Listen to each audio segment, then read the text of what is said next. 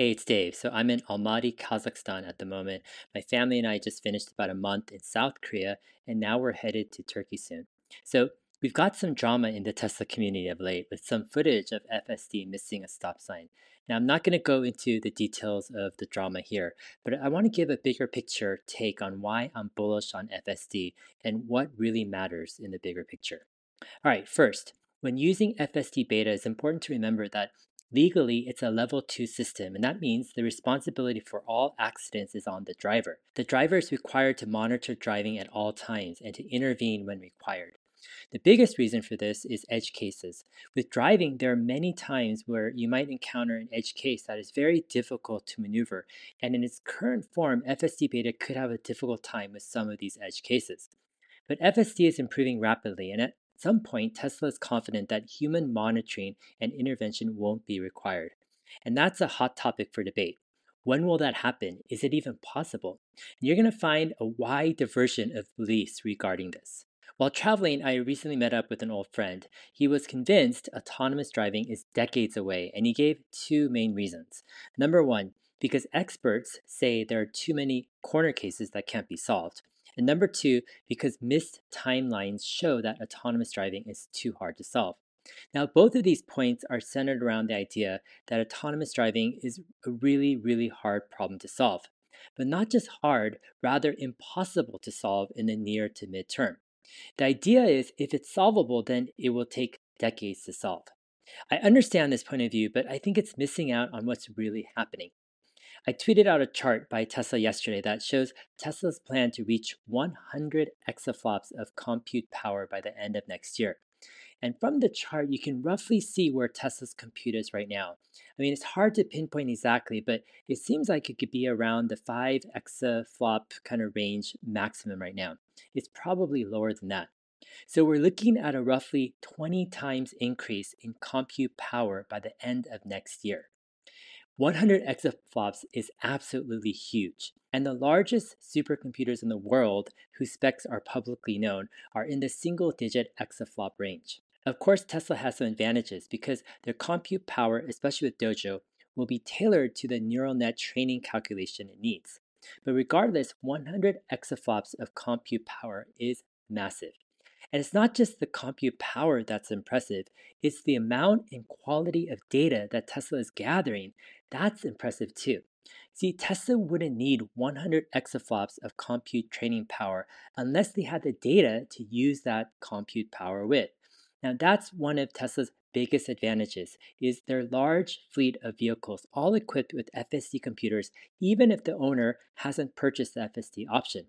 Tesla uses these vehicles as real world robots to scan the environment for the exact edge cases they're looking for. No other company has the quality and quantity of FSD data that Tesla has. What's going on with FSD reminds me about an analogy with a glacier.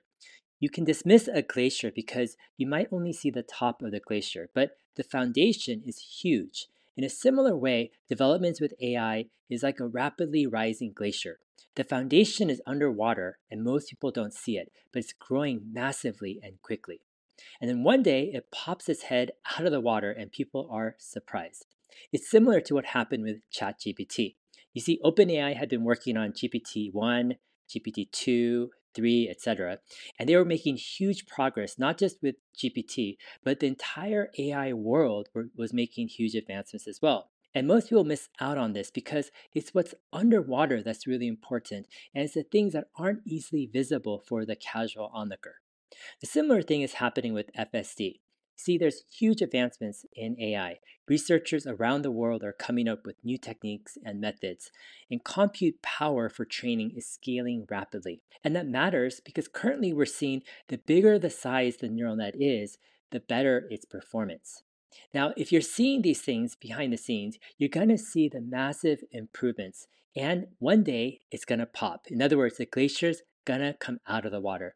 And for those who don't see what's going on with the foundation, they just aren't expecting it. And when it happens, they just don't know how to process it, and they have a hard time understanding where it's headed. While FSD is improving rapidly, it's not an easy task.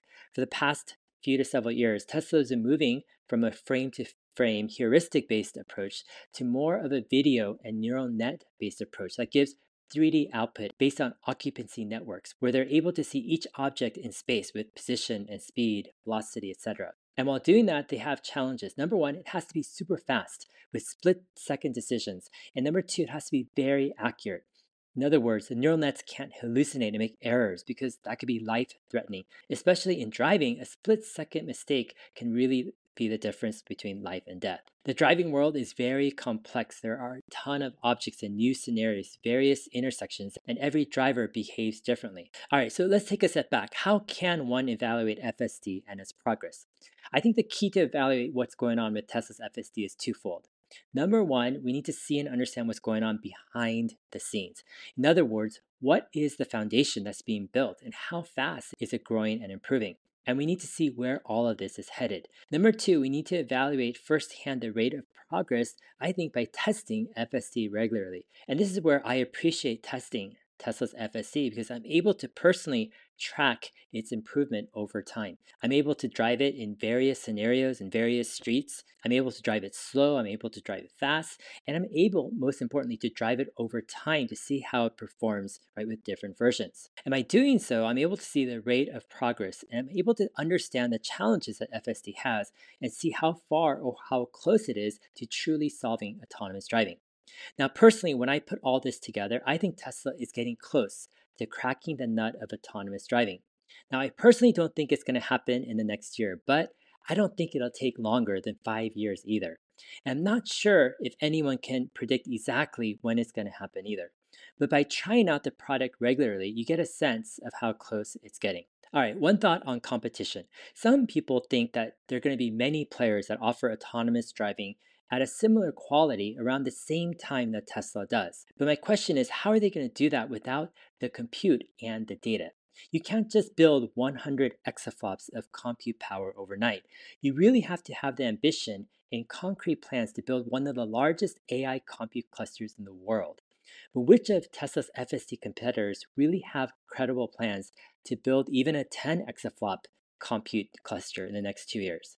Anyways, I think things are going to get interesting. The glacier that is autonomous driving is growing rapidly underwater, and it's just a matter of time before it pops its head out of the water. It'll be the start of AI mastering the physical world, starting with cars and autonomous transport, but eventually moving to humanoid robots. And I think Tesla is in the right place at the right time. All right, hope this has been helpful. If it has, go ahead, like and subscribe. I'll see you guys in my next video. Thanks.